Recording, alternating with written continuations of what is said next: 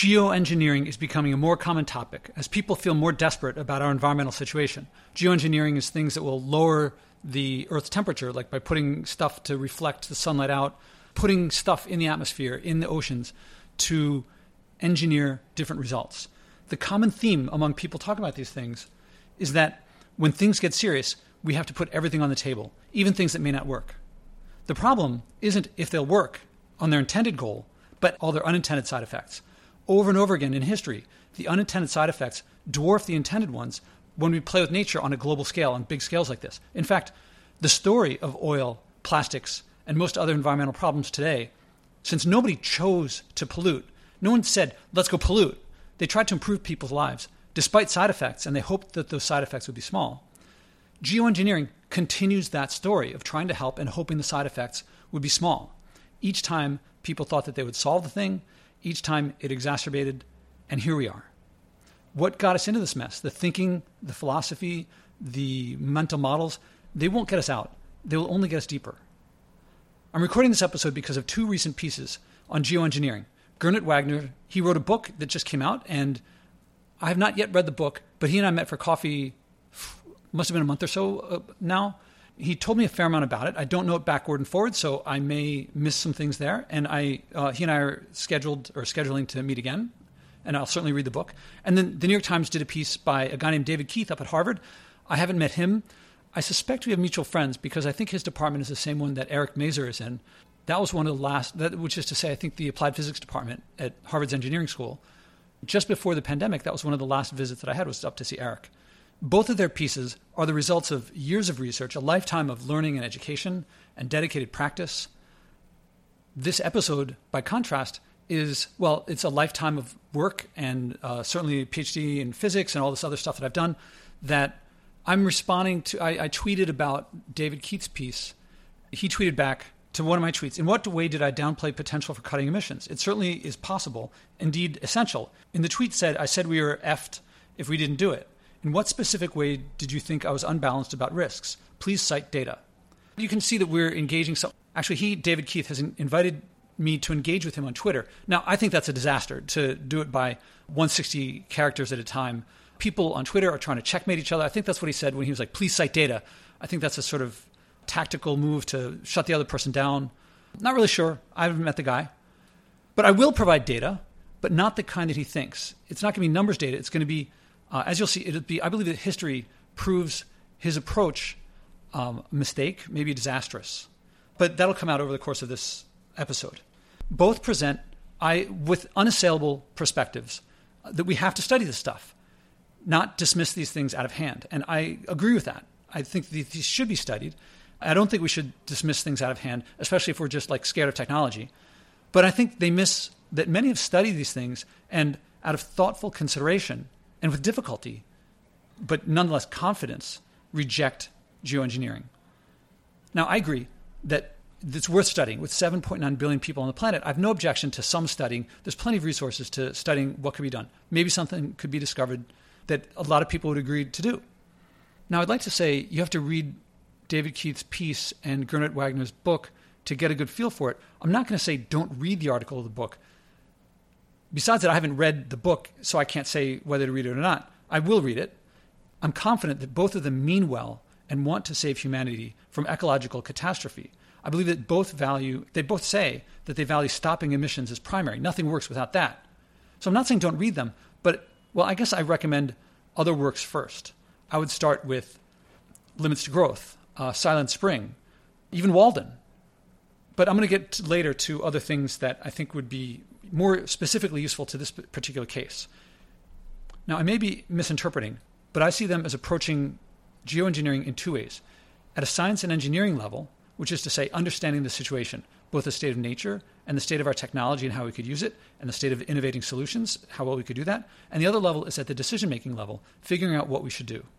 And for context, I guess I should spell this out. For people who don't know, I have a PhD in physics. I helped launch satellites with NASA and ESA, which is the European Space Agency, and this was to observe atmospheres. I've invented and patented several inventions, brought them to working in the world. I raised millions of dollars to do it, so I've reduced inventions to practice, and they worked in very difficult conditions.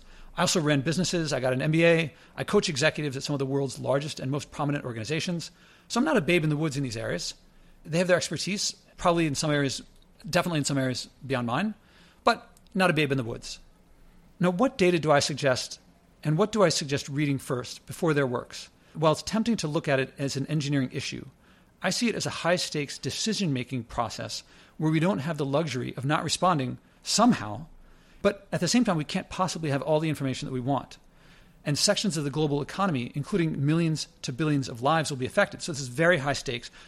Potentially, you've heard it probably, even human extinction is in play. That's possible. Now, there's precedent. We're certainly at a unique point in history, but the data is past times when decisions at this magnitude were made with this, there's data, but there's not all the data that you'd like to be there, and yet you still have to act. Now, before I get into the details, big, giant caveat. Nothing from history is perfectly relevant to now because everything's unique.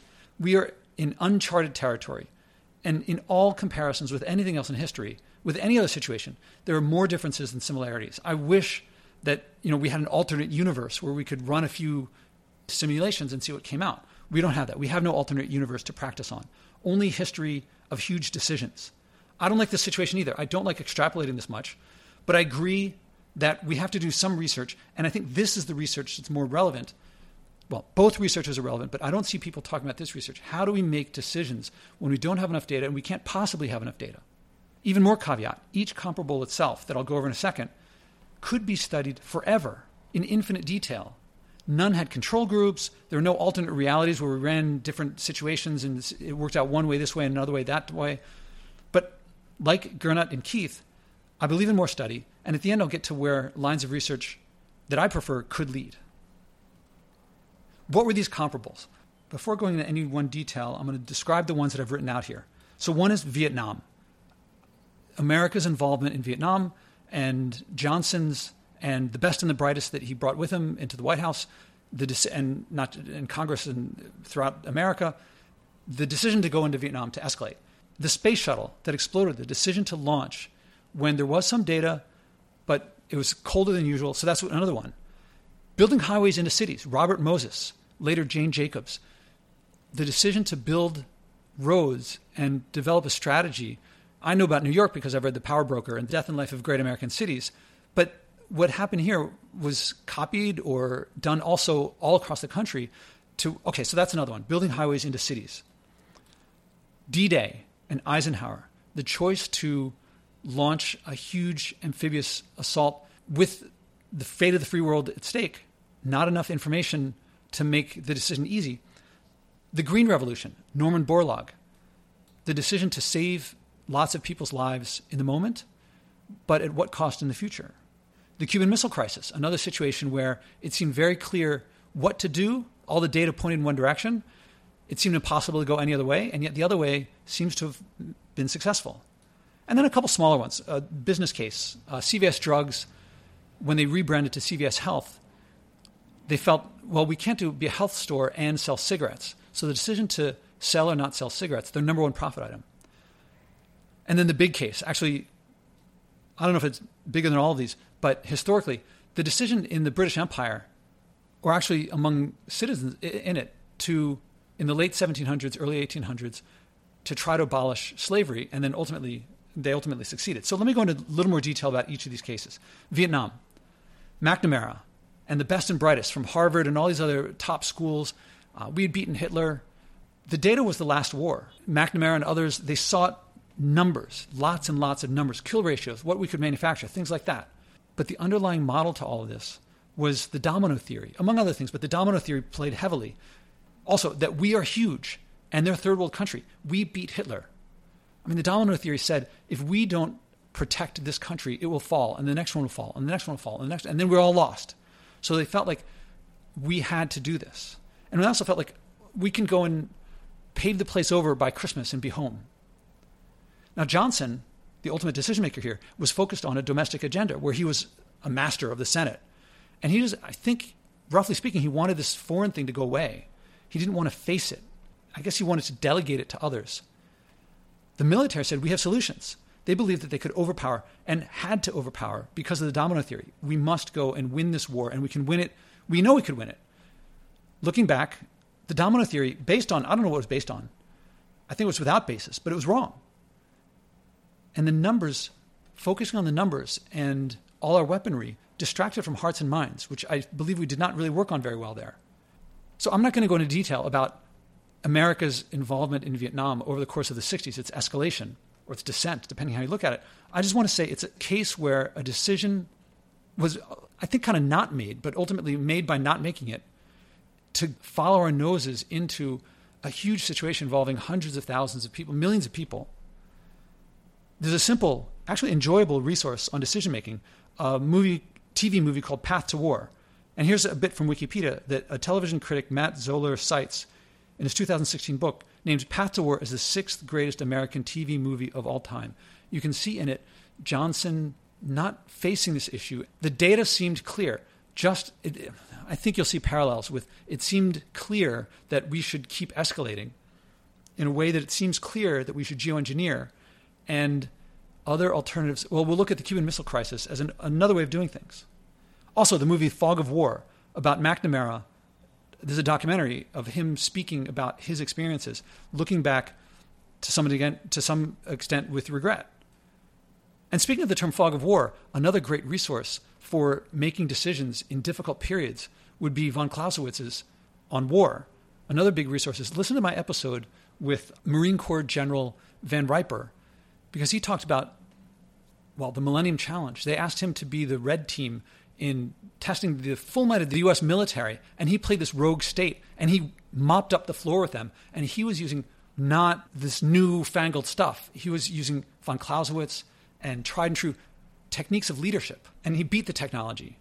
So listen to that episode with me talking to him to learn more about that. Now, the space shuttle.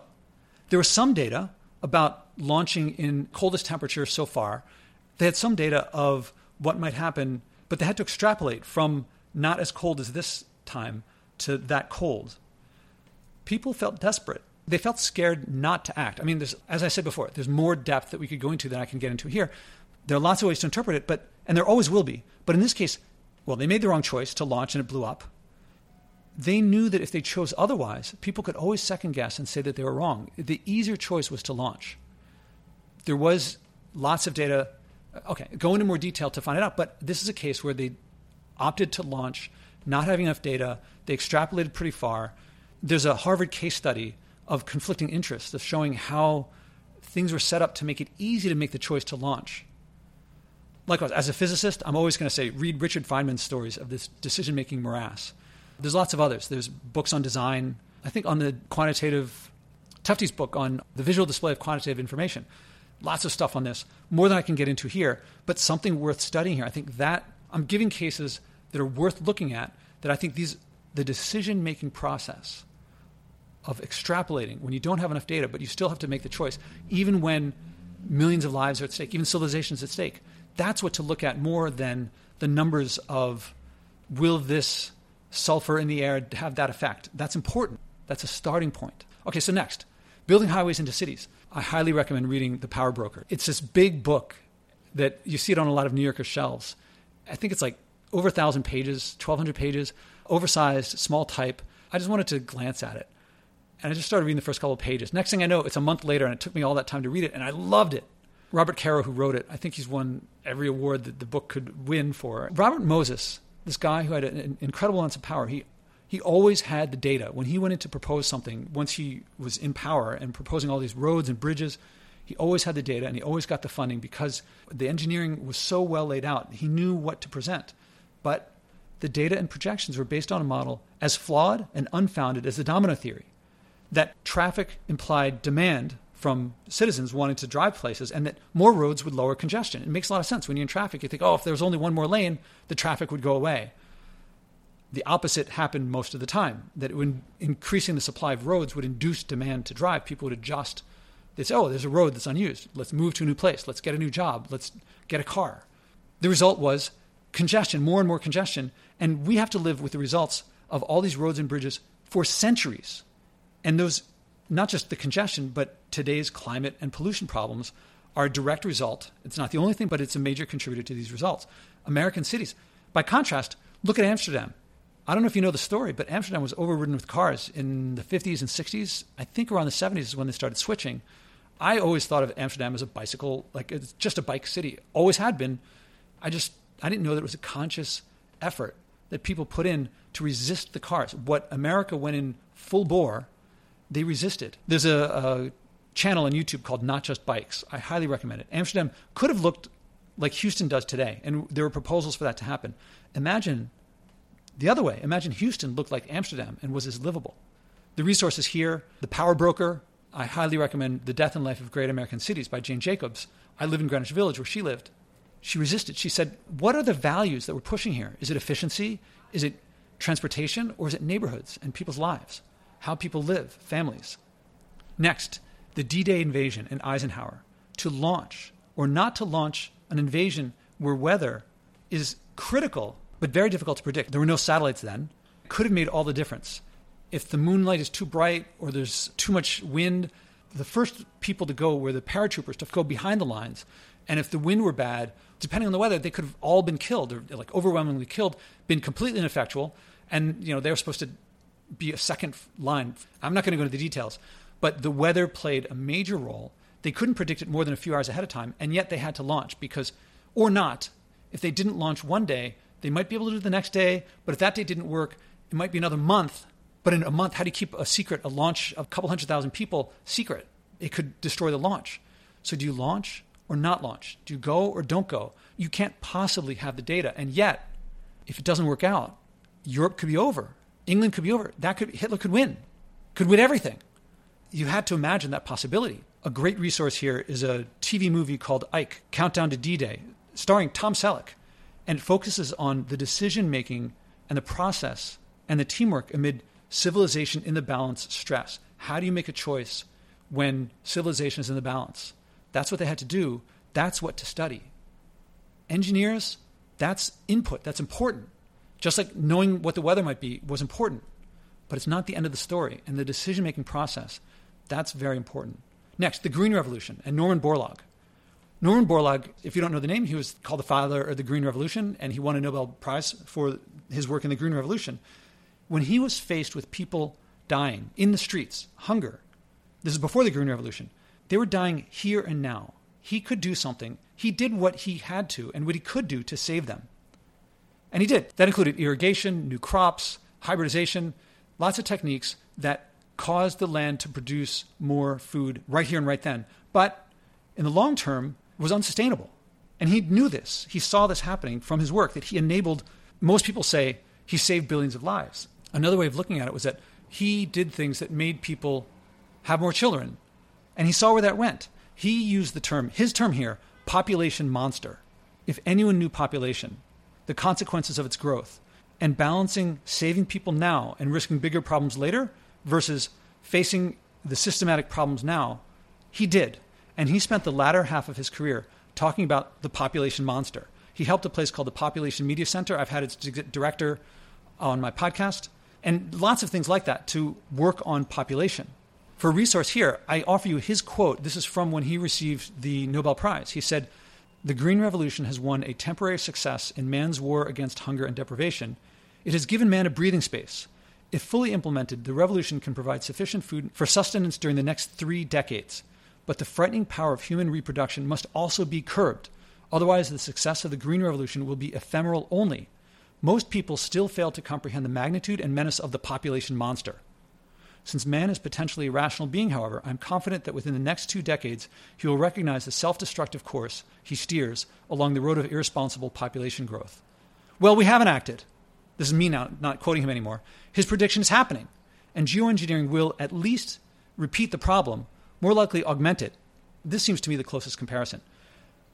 It's impossible to look at people dying in the streets and not think of how can we save them. And he was saying for the rest of his life, we must also consider the long-term effects. We must also consider not just the intended effect, but also the unintended side effects.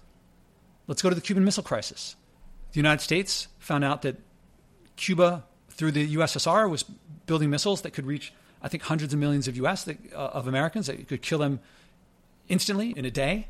The Joint Chiefs of Staff from the military said the situation was serious.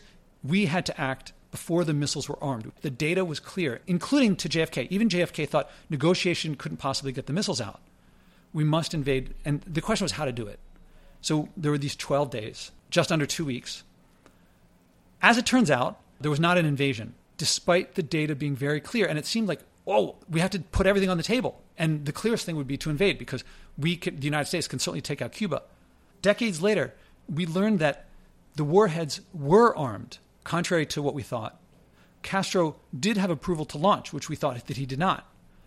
If he expected to be killed, if he was going to get killed, he certainly is going to lose anything more by launching the missiles. So he could have launched missiles to kill tens to hundreds of millions of Americans and start World War III. Data suggested that invading was the best option. It seemed clear we got to put this on the table. No one wants to invade, certainly not a first world nation invading a third world nation. How would that look to the rest of the world? On the other hand, we have to defend ourselves. Well, negotiation worked, and no one thought it would. That was seen as soft. Here, a resource here is the movie 13 Days. I highly recommend it. It's fascinating. I've watched it many, many times. I haven't yet read the book, Robert Kennedy's book on the Cuban Missile Crisis. That was civilization in the balance in a much shorter time frame than we have with our situation here. CVS Drugs, now on a much smaller scale. But for a corporation, CVS Drugs, as I understand, was switching brands to CVS Health. In the process, they realized, well, cigarettes don't really fit with health, fit with drugs, but not health, so maybe we shouldn't sell these things. All the data suggested it's the number one profit item. If someone wants cigarettes and CVS isn't selling them, someone could just walk down the block and go to another drugstore or corner store or some other places to sell cigarettes. There's plenty of places to get cigarettes. If they don't sell them, is it even hard for someone to go somewhere else? And yet they decided to stop selling them. Their profits went down within 12 months, right back up again. The data suggested one thing. They went with their values. And it turns out people stuck with their values. It worked. Likewise, New York City, or maybe it was New York State. New York was going to ban, and this is around the year 2000, was going to ban cigarette smoking in the workplace, including bars, restaurants. People said, if we don't allow smoking in bars, people want to get a drink after work. They want to have a smoke when they drink. People will take the train across the river to New Jersey. Why wouldn't they? It's a quick train ride on the PATH train. We're just going to lose business. It's going to be a major problem for New York City. A couple years later, New Jersey had to ban cigarettes in New Jersey because people were going into Manhattan because they did not want smoke when they had their drinks after work. People didn't know what clean was. Once they knew what it was, they liked it enough that New Jersey had to pass its ban as well. And then the big case. I should have gotten a quote from Bury the Chains by podcast guest Adam Hochschild. But he talked about if you, in the late 18th century, suggested there was a problem with slavery. Slavery at that point had been, as far as anyone knew, had been in every culture since before recorded history. It was not seen as bad. It wasn't seen as even as neutral, probably. It's probably seen as good, certainly by the people who had the decision-making power to keep it or not keep it. And people in England, they didn't see it. It was far, far away. What did it mean for them? Sugar, molasses, rum, cotton, coffee, cocoa. And yet this small group said, we have to ban it. And the big argument, one of the big arguments was, if we don't do it, Spain will, Portugal will, Netherlands will, France will, Sweden will. Ultimately, it took time. It took a lot of work. But the small group of Thomas Clarkson, William Wilberforce, they got England to ban first the slave trade, and then a couple of decades later, the practice of slavery in the British Empire.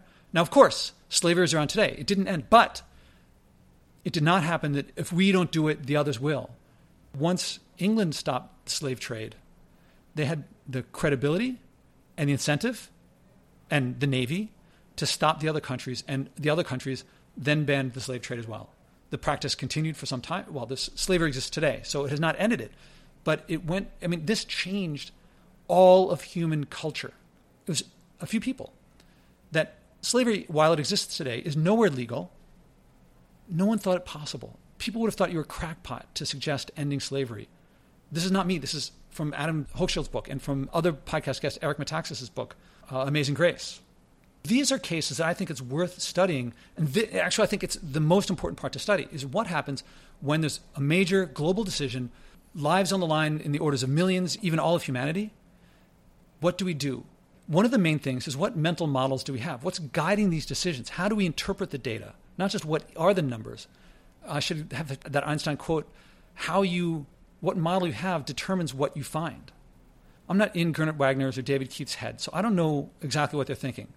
I can only say what I see from the outside. I think the situation that a lot of these people who promote geoengineering have in their mind is we're heading to a cliff and we have to stop the car. They say the best solution is to take the foot off the gas. We have to stop emissions. That would decrease pollution and greenhouse gases, but that doesn't stop the car. Their solutions, I think from their perspective, would be like putting some chemical in the gas to get the car to stop so it doesn't go anymore. Just stop this car however we can. I'll grant that view, that we're heading toward a cliff. We've got to stop the car. We've got to do whatever it takes to stop the car as best we can. This is one perspective that comes to mind for me, is that looking at the climate and lowering the temperature misses the full situation. Our environmental problems are more than just temperature. If they see the cliff in front rapidly approaching, I think they see it like at the end of the movie Thelma and Louise, where there's this broad, flat space. Ahead, that's to the left and the right, and ahead there's a cliff. Now, in that movie, there are cops behind. There's a whole other story. I don't want to get into that. It's just the geography is that I think they see there's a cliff in front. Otherwise, it's just flat land. But there's a lot more than climate. I think if we say that there's a cliff ahead that we could, if we keep going straight, that we could go off of, it's more like on a thin promontory or like a thin pier over, I don't know, water or cliff on either side to the left and to the right, because there are many other dangers besides climate. To the right might be biodiversity loss. That could doom us if the insects aren't pollinating plants. To the left could be pollution, plastic in the ocean, forever chemicals. That could doom us. About 10 million people a year die just from breathing air. We needed centuries of the Atlantic slave trade to reach those kind of numbers that we get in a year. But we need more dimensions than just to the left and the right, because there's more ways that we could fall. Maybe there are landmines along the way, which represent maybe deforestation. That could doom us. And maybe there's huge storms around. That's another problem. That might represent ocean acidification. And we would have to construct more and more things to represent overpopulation, overfishing, running out of minerals, depleting aquifers, depleting topsoil. You've seen the headlines and you know many more of these environmental problems. And if all we do is lower the temperature, well, geoengineering, most probably neutral with respect to them, but some it would exacerbate. It might buy us time with temperature while causing the car to crash and fall off and kill us all, while causing the car to, which it would exacerbate, not buy us time. Geoengineering, as I see it, is more like we're headed toward a cliff, but already we're at cliffs to the left, to the right, landmines, storms, and everything. And geoengineering is like, in that context, slashing the tires, or if it's putting something in the gas, it's causing the engine to seize violently, which might itself possibly, it might keep us from the cliff in front of climate change, of one aspect of climate change, but it could cause us to lose control. We could fall off to the left, we could fall off to the right, we could hit a landmine, we could just crash around and just die from flipping around in the car too much, using that analogy. Maybe I'm pushing the analogy too far. But this model of we've got to take the gloves off, we've got to do whatever it takes. Yes, it might not work. Yes, there might be problems, but we've got to do it. That misses what historically these unintended side effects can be bigger than the intended effect. I believe it feels like they're coming from this domino theory that we have to do it. There's no alternative. It might not be pretty, but we've got to do it. There's self-confidence of having all the numbers, which are a low-level set of numbers that are inputs to the decision-making process, as I see it. That self-confidence and that their version of their domino theory blinds them from seeing anything other than the one problem that let's just grant that it'll lower the global temperature. All the other side effects, the line of thinking, it's repeating the line of thinking that got us here. What are some lessons? Again, I'm just doing this in response. It's now a long response. I'm not sure how long I've been recording for, but it's a long response to a couple tweets, and they've spent more time to edit it and get it down, to get their highlights. So these lessons are not going to be the be-all and end-all of lessons. But one, acting out of desperation, helplessness, hopelessness, even when we actually are desperate, produces poor decisions. Just because we're desperate doesn't mean we have to act desperate or act out of desperation. We don't have to ignore long-term to think short-term. That's what Borlaug was trying to teach us. We can regret wrong decisions. Also, study, as much as we want to study the science and the technology and the engineering, also study leadership and decision-making. Rarely do technical solutions solve social problems. Social solutions solve social problems. And I think it's important to look in those directions. So I recommend, that's another lesson, is look for social solutions to social problems. Look, for example, at Machai Viravaidya in Thailand, the Population Media Center. they have solved things that most people considered absolutely impossible. And when people think population, the first thing they think of is the one-child policy in China. And they think, oh, forced abortions, forced sterilizations, or they think eugenics. And they think, oh, you want to be Nazis. And yet these people did the opposite of forced, purely voluntary, non-coercive, leading to increases in prosperity, abundance per person, in stability for the country. So study these things. Also, another lesson, expect unintended side effects to be greater than effects. Another big lesson Norman Borlaug he eventually realized and tried to act on. And then there's how to learn any performance-based skill, such as making decisions under stress. Practice. Want to get to Carnegie Hall? Want to get to Wimbledon, the NBA Finals? It's practice. You have to practice. If you haven't practiced, you haven't developed the skills. Do you want to live sustainably? Try it. If you pollute more than average, you probably don't know many solutions that work. I just spoke with James Rebank. He's a best-selling author. He's, New York Times, tremendous books. The second one was A Pastoral Song, and the first one was The Shepherd's Life. He wrote about how he, along with the community around him, was taking the steps toward making what would become an industrial farm. Over the course of time, he learned more about it and realized that's not the direction he wanted to go, and he moved into the direction of regenerative. Turns out all those people who were telling him, oh, he was on the farm, he knew better than them. And they were saying regenerative, and now he's moving much more in the regenerative direction and bringing others with him. What am I getting at here? He practiced it, and then he learned, I believe he would say, it's a much better life to live in stewardship with the environment, in concert with it, in harmony with it, not dominating it, not, oh, this technology didn't do everything we wanted, let's get another technology, let's double down, bigger and bigger and bigger, and more and more and more and more and more invasive. And then watch Fog of War to see how McNamara, how flawed the process was of many things, especially the descent into Vietnam. And again, listen to my episode with Marine Corps General von Riper about implementing von Clausewitz, who wrote his book in the time of Napoleon, and that's what he used to defeat the high-tech, better technology, better in quotes, of the U.S. military in the Millennium Challenge. And he had backward technology, but he won because it was teamwork, it was leadership, it was humanity, it was recognize that there's going to be a fog of war and still being able to, that's what we have to learn how to act. So solutions from these lessons. My goal with the solutions, just like the lessons, I'm not trying to be comprehensive, just some quick thoughts, because I don't want to take too long to respond to David Keith's tweets. For top of the line, there is a solution that we know is possible to do, and that is, and it's not a full solution, but it's a major part. That is to live sustainably. Everyone listening to me now can live significantly more sustainably, especially if you're an American. How do I know we can do it? Because humans have lived sustainably for about 300,000 years up until very recently. Now, the knee-jerk response is, but we live differently today. We can't do that now. We'd have to take time to transition. Yes, how we live is what we have to change. The longer we wait, the harder it gets to change. The more we get entitled and spoiled and stuck and unable to do things like forage, to live without a fridge, which we can do. And we have done. Oh, maybe the population's too high. That's a problem we have to face. If you try to come up with every problem that could come up and solve them all in the abstract and prove that it can be done, before you act, we will never act. If we commit and then try, we will face the problems that we face and we can solve them. It should not be the case that technology designed to make our lives better prevents us from making our lives better. If that's an effect of a technology, we should immediately and as fast as we can reduce our dependence on that technology. I just recorded a conversation with a guy who lost his legs to flesh-eating disease when he was in high school. Now I ask you, would you rather live sustainably, this option I just presented, or lose both legs to a disease that almost kills you?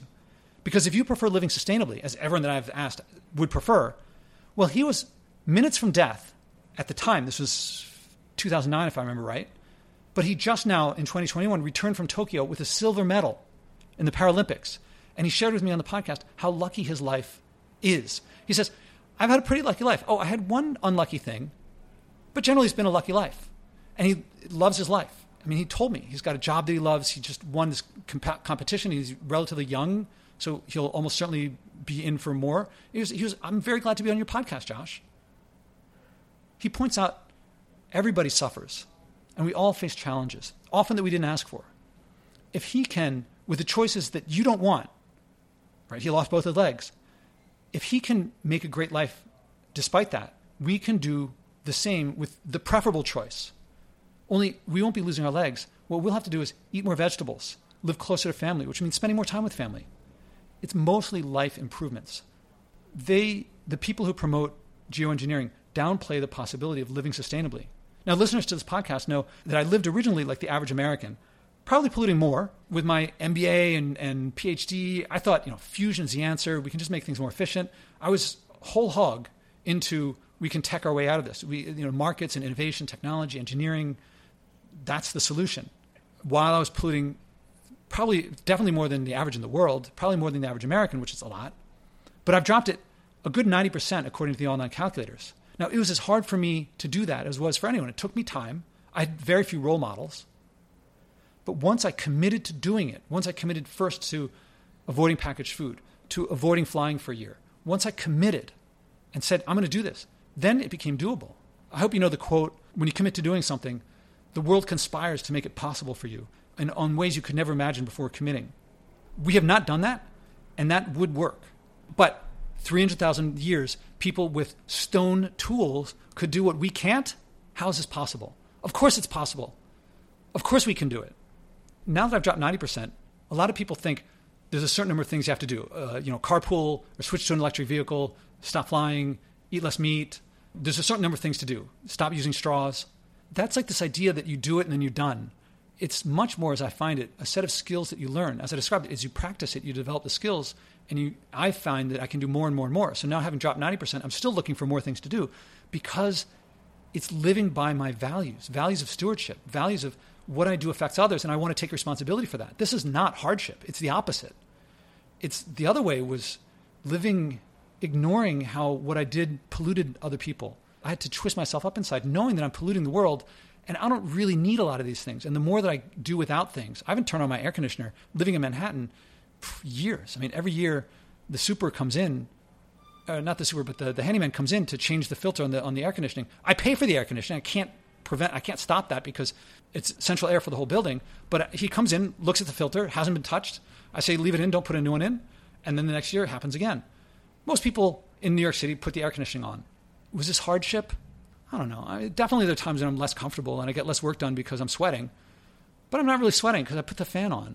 I use the fan. That's technology. Actually, I plan on going off-grid at least 1 month this winter because I use so little electricity, because the more skills I developed, the easier it becomes. And if you have not done these skills, you think it's hard. I hope you feel otherwise.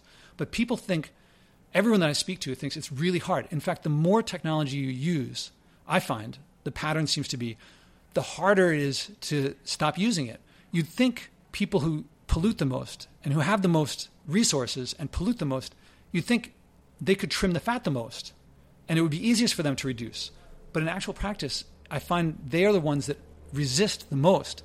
At first I thought, well, if you think of it in terms of how much fat can they trim, how many things can they stop doing? Can they sell their Learjet? It's more like the people who use the most heroin are the ones who find it hardest to stop the habit. The people who use the most cocaine are the ones who have the hardest time stopping it because they build up this dependence. They're addicted. So the people who are most addicted, I was pretty well addicted before I didn't go cold turkey, but I reduced a lot. And the longer I go without the things I was addicted to, the less addicted to them I am. Let me get back to solutions. Engaging people we disagree with, who think that there's no problem, who see population as impossible to change.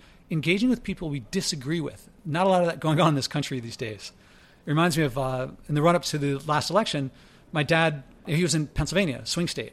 And I said, Dad, if you want to play a role, you got to talk to people who might vote for the other person, get them not to vote. The people he knew who were going to vote his way, they were going to vote. So one thing he could do is get non-voters who agreed with him to go out and vote. Another thing would be to get people he disagreed with either to not vote or to switch votes. But he would not talk to them. He would not engage with people he disagreed with. I'm like, Dad, you care about the outcome of this election? Oh, yes, a lot. Well, you got to engage with them. Well, he wouldn't. So on my podcast, you see that I engage with hardcore Trump supporters, not the most environmentally minded people that you'd think, hardcore Republicans, including members of Congress, people in the military, evangelicals. And I lead them to share their environmental values, which everybody cares about the environment. I don't care if you think someone doesn't care, they might not show it in a way that you would, but they care. And when they share it in a supportive, non-judgmental context, which I provide, then for them to act on it is actually meaningful and rewarding for them. And yet most people that I see acting on the environment, environmentalists say, they tend to look at them as problems, as opponents. So that's a big solution, is to engage people that we disagree with, which leads to the Pope and evangelicals. The Pope is sending out these encyclicals and documents saying this is a big, big problem. You know what would work really well? Is for him to say 4 words. You can use contraception. There's plenty of precedent and ways of interpreting the Bible that could justify this decision. In fact, as I understand, historically, they were pretty close to allowing it in the past. Likewise with the evangelicals. One of the things I think of is this prophecy that your progeny will, as many grains of sand in the beach and stars in the sky, that's how many offspring you will have or descendants you'll have. Well, imagine you go to the beach and you can snap your finger and for every grain of sand, a person appeared. Well, those grains of sand are pretty small. And if you take all the grains of sand and all the beaches in the world, you can't possibly fit all the people just from physical space on the earth. So take that prophecy at face value. God didn't mean all at once. It was spaced out over time. And if you do something that lowers the chance of that happening, of them spacing out over time, you're messing up the prophecy. Anyway, I don't want to get into scripture, but it seems to me that once you shall have dominion over the earth was interpreted to mean you can dominate over everything.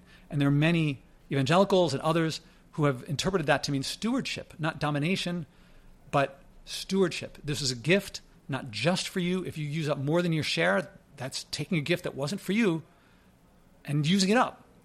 And so many have reinterpreted or interpreted what was once to mean domination to mean stewardship. Likewise, everyone used to think the earth was at the center of the universe. People don't think that anymore. Well, the church followed on that one and led its constituents in that one. It could do that again. Another solution, contraception. I don't have any kids. I haven't had a vasectomy. But if you can imagine colonizing Mars or any of these other high-tech solutions or spraying the earth with sulfur in order to cause the temperature to change, I can imagine an implant that can stop and start the flow of sperm. 40%, I understand, nearly half of all pregnancies are accidental. That means people were trying to avoid it. I think there'd be great demand for, I think this would be a lot easier than getting to Mars, would be a device with, a button or a lever or an electronic something that when you press it one way, it enables the sperm to go through. When you press it the other way, it stops the sperm. And this could be very small. Maybe this is out there, I don't know. For that matter, there could be something that works with women instead of tying tubes, or I don't know exactly how that happens. But I can imagine a similar device for women. I could even imagine popes endorsing this thing. The specifics of the technological innovation, that this vasectomy on-off thing or reversible tubes type thing, I'm not trying to propose that as a specific solution, although actually I think it would be a pretty good idea.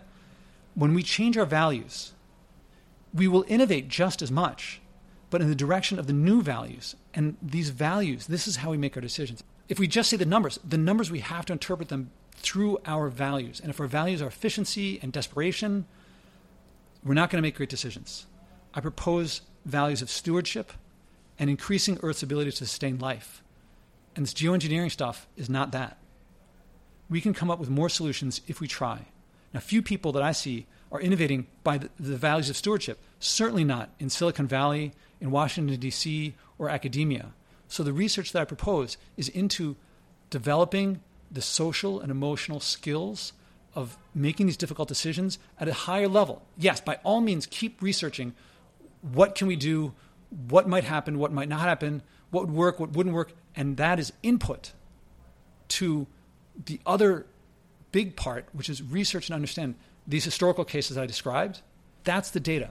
What's happened before? Because the Challenger decision, the decision or non-decision to go into Vietnam, lucky we didn't make a decision to invade Cuba, these are things to learn from. By no means are they parallel.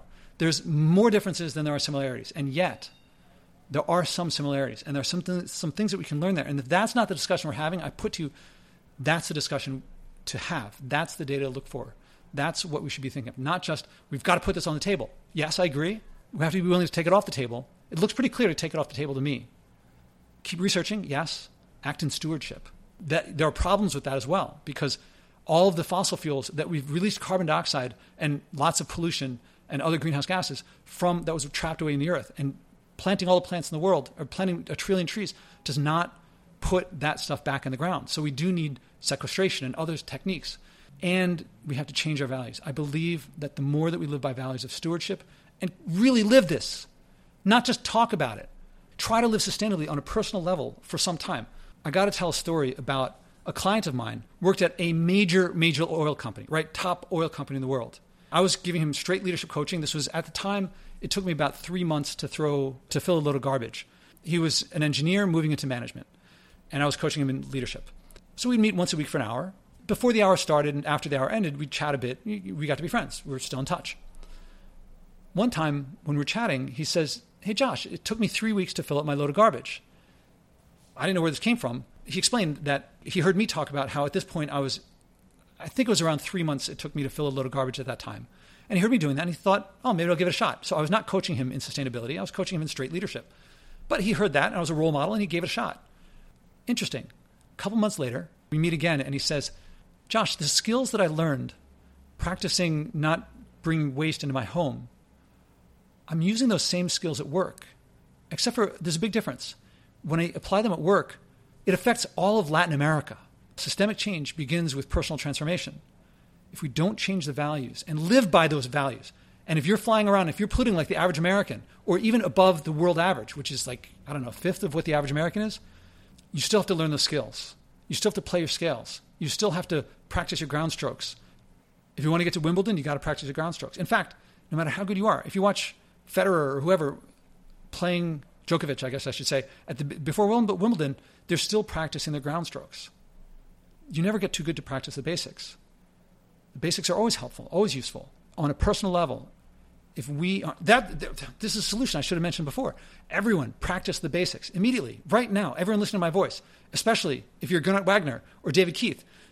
If you yourself are not practicing as best you can, if you're flying around, you haven't learned the skills yet. You have more skills to learn. And when you do, you'll find that you can do things beyond what you thought. You can live a happier life. It's much more doable than you think. And whatever you think you're going to give up, you'll go through a transition period and you'll find it's much more doable. And then you'll find it can be done on a national level, on a cultural, on a regional level. If America does it, I believe that we will finally have some credibility. If imagine a large portion of Americans, and America in general, brings down its waste. Did I say quality of life? No. Quality of life and burning fossil fuels are not correlated. In fact, often anti-correlated. There's some correlation, I should say. But I can speak from experience that if most of us can drop by 90%, and that's just life improvement. If you don't believe me, try it. Really commit. Don't just like half-heartedly do it. If you really try, you'll find that you can do it. And you'll see that the nation could do it. Overnight, probably not, but the more role models we have, the faster it'll be. And the more technology we implement in stewardship, the faster and easier it'll be. Then we can do for the rest of the world what England did after banning the slave trade for itself, was it got the other countries to ban the slave trade too. And that's what, in response to David Keith's tweet, that's what I think he was downplaying the fun, the freedom, the joy, the community, the connection, the meaning and purpose that comes with reducing. It's not something we have to do. It's something we get to do. It's something we'll wonder why we took so long. All right, this was a very long episode. I hope they listened to it, and I hope people forgive that this was not hastily put together, but it didn't go through the editing processes that their article and books did. But I hope it's of some value, and I hope it spurs more conversation. I hope it spurs more action, especially to act in stewardship and reduce our fossil fuel use and other pollution, other sorts of things that are lowering Earth's ability to sustain life, because I think we will like life more when we live in stewardship and increase Earth's ability to sustain life.